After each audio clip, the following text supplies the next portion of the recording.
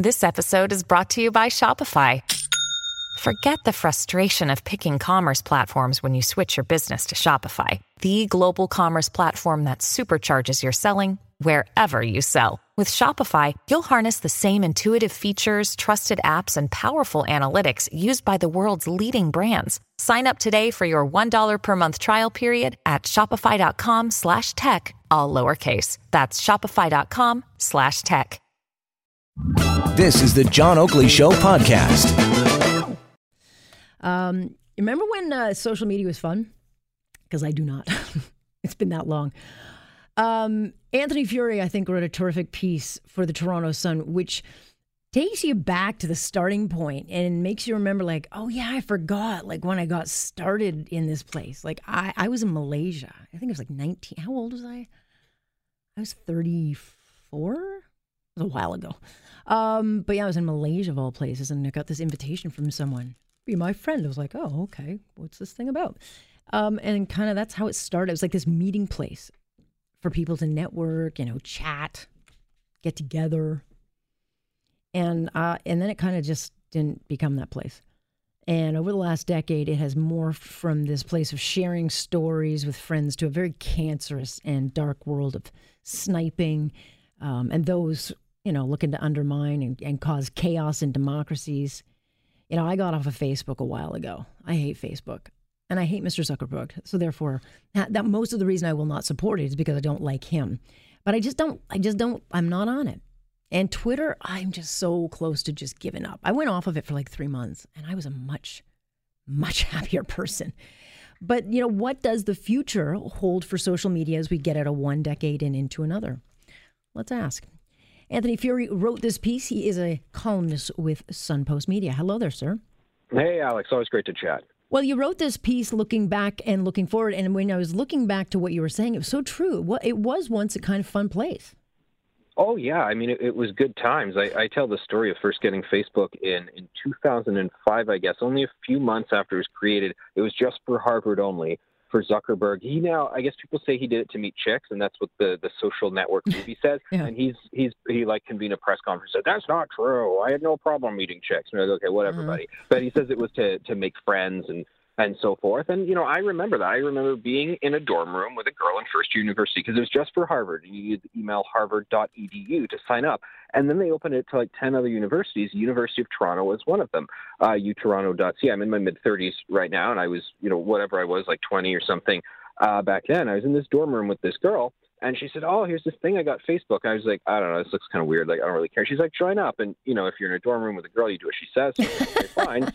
So I did what she said, and I joined up. And I don't think I did anything for like 2 or 3 or 6 months or whatever. And then people started picking up on it. And the main thing was it was where all the party invites were at. Because honestly, I don't remember how you got party invites. I guess did you get texted? I guess you would. No. We were texting back then in 2003 or whenever this was. I don't know so fine, you got your text messages, or it was just word of mouth. But now you got the party invites. And then it became other things like, people are putting on a play or they're putting on an event or whatever, or, all these different things. And you're like, okay, cool. And then all of a sudden we get to today and it's about let's fire Don Cherry and let's recruit people for ISIS. And you're like, what? Mm-hmm. How did we do that leap in such a short time? Yeah, I know. It lost its way, I think, a long time ago. I mean, Facebook is one entity, Twitter, and then all these other things. I've never been on the Instagram, so I don't really understand how that whole thing works. But I guess once everyone got their own platform, it gave everyone power, and some know how to use it, many don't.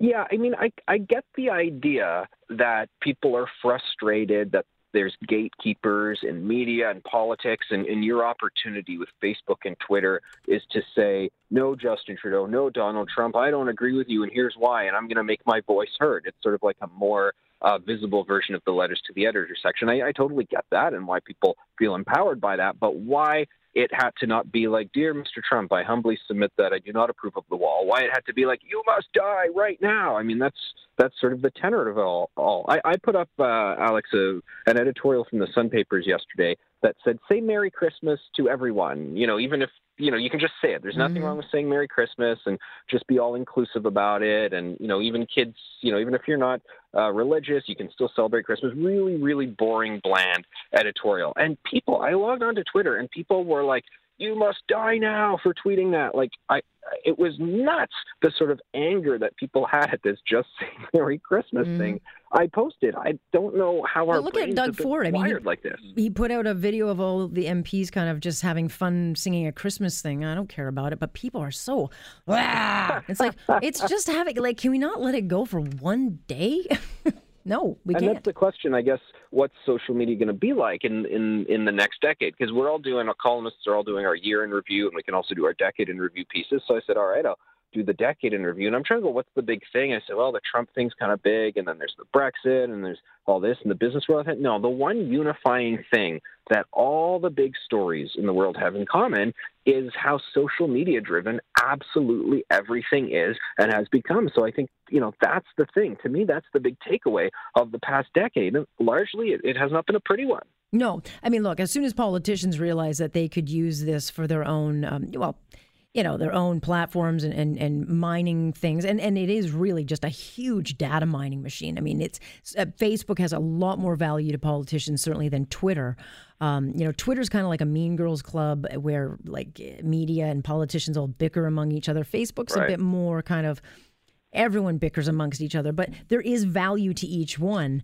And again, I don't know moving forward, like how much uglier can Twitter get? I mean, at what point does the hashtag destroy their lives not happen?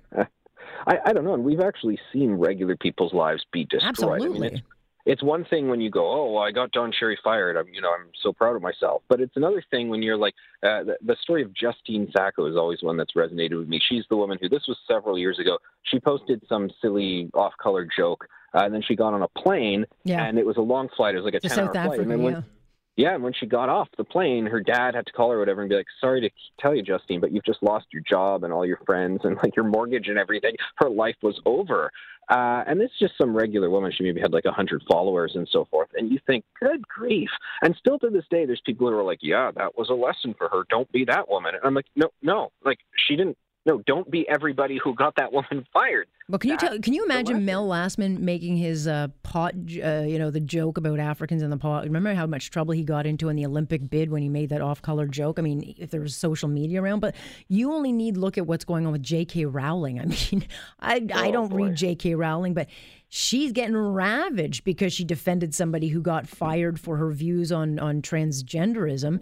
And Ricky Gervais has jumped into the whole thing to defend, J.K. Rowling. And it'll be interesting to see if the Golden Globes fires Ricky Gervais for having these opinions. But that's what it's come down to. It's who can create the bigger social media mob to destroy who. I think Gervais will hopefully win this one. Yeah, and I think the thing is it's gotten so extreme for regular people that, you kind of tell, oh, what did Don Cherry say? And maybe they're like, I agree, or maybe they're like, I disagree, that's not the point. But then they're like, wait, this guy got fired for this? What? And then you're like this J.K. Rowling thing. And you have to explain to people even the basics of this, where this transgender argument is at right now, if I'm even apprised of it, because, it changes every 24 hours. So maybe I'm not up to date on the latest, what's allowed and what isn't allowed and so forth. There's not much, so we got to tread carefully.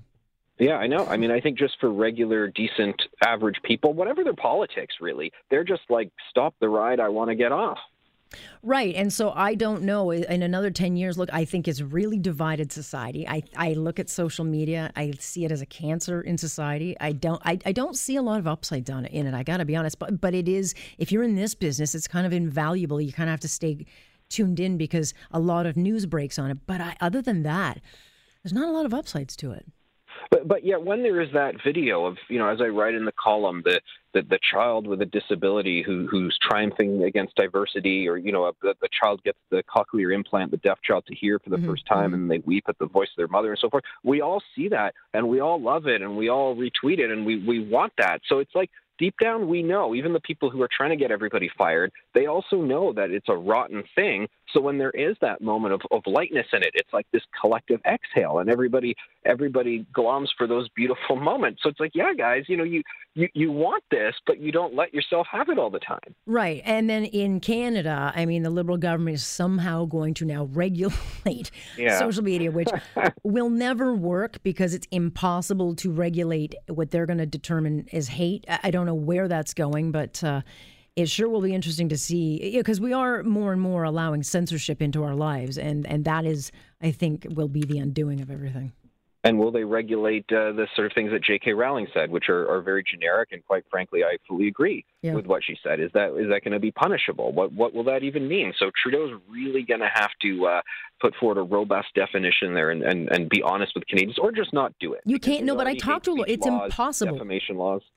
How do you regulate someone in Russia saying something hateful to someone in Canada? Like, you can't do it. There's no borders here. It's impossible. Well, they tried to do it to me. Remember, the Pakistani government flagged it. I tweeted the Muhammad cartoons, and they said you're wanted for the death penalty in Pakistan. So I have to, for the rest of my life, I'm never going to go to a country that has an extradition treaty with Pakistan. Not that I would have anyway, but you get the point. I do. Well, I hope you survive 2020. Don't cross over the borders of anywhere you're up for death, and it'll be interesting to see where it goes, but it won't be going anywhere good. Anthony, thank you very much. Merry Christmas. Thanks, Alex. All the best. Merry Christmas. That is Anthony Furey. It's an interesting article, and it's interesting to think about, where is this thing taking us? And it's interesting to watch people like J.K. Rowling, people that big. If they're getting ravaged, she's going to get brought down by all these things. I don't know. At some point, you've got to think there'll be a backlash, and people say, you know what? Done with this. Not firing that person because you're outraged, because you're probably outraged all the time. Someone's probably outraged that I'm even talking about this. I'm outraged that I'm talking about this. I bet you're outraged that. Anyway, nonetheless, you see what I'm saying. Never stops.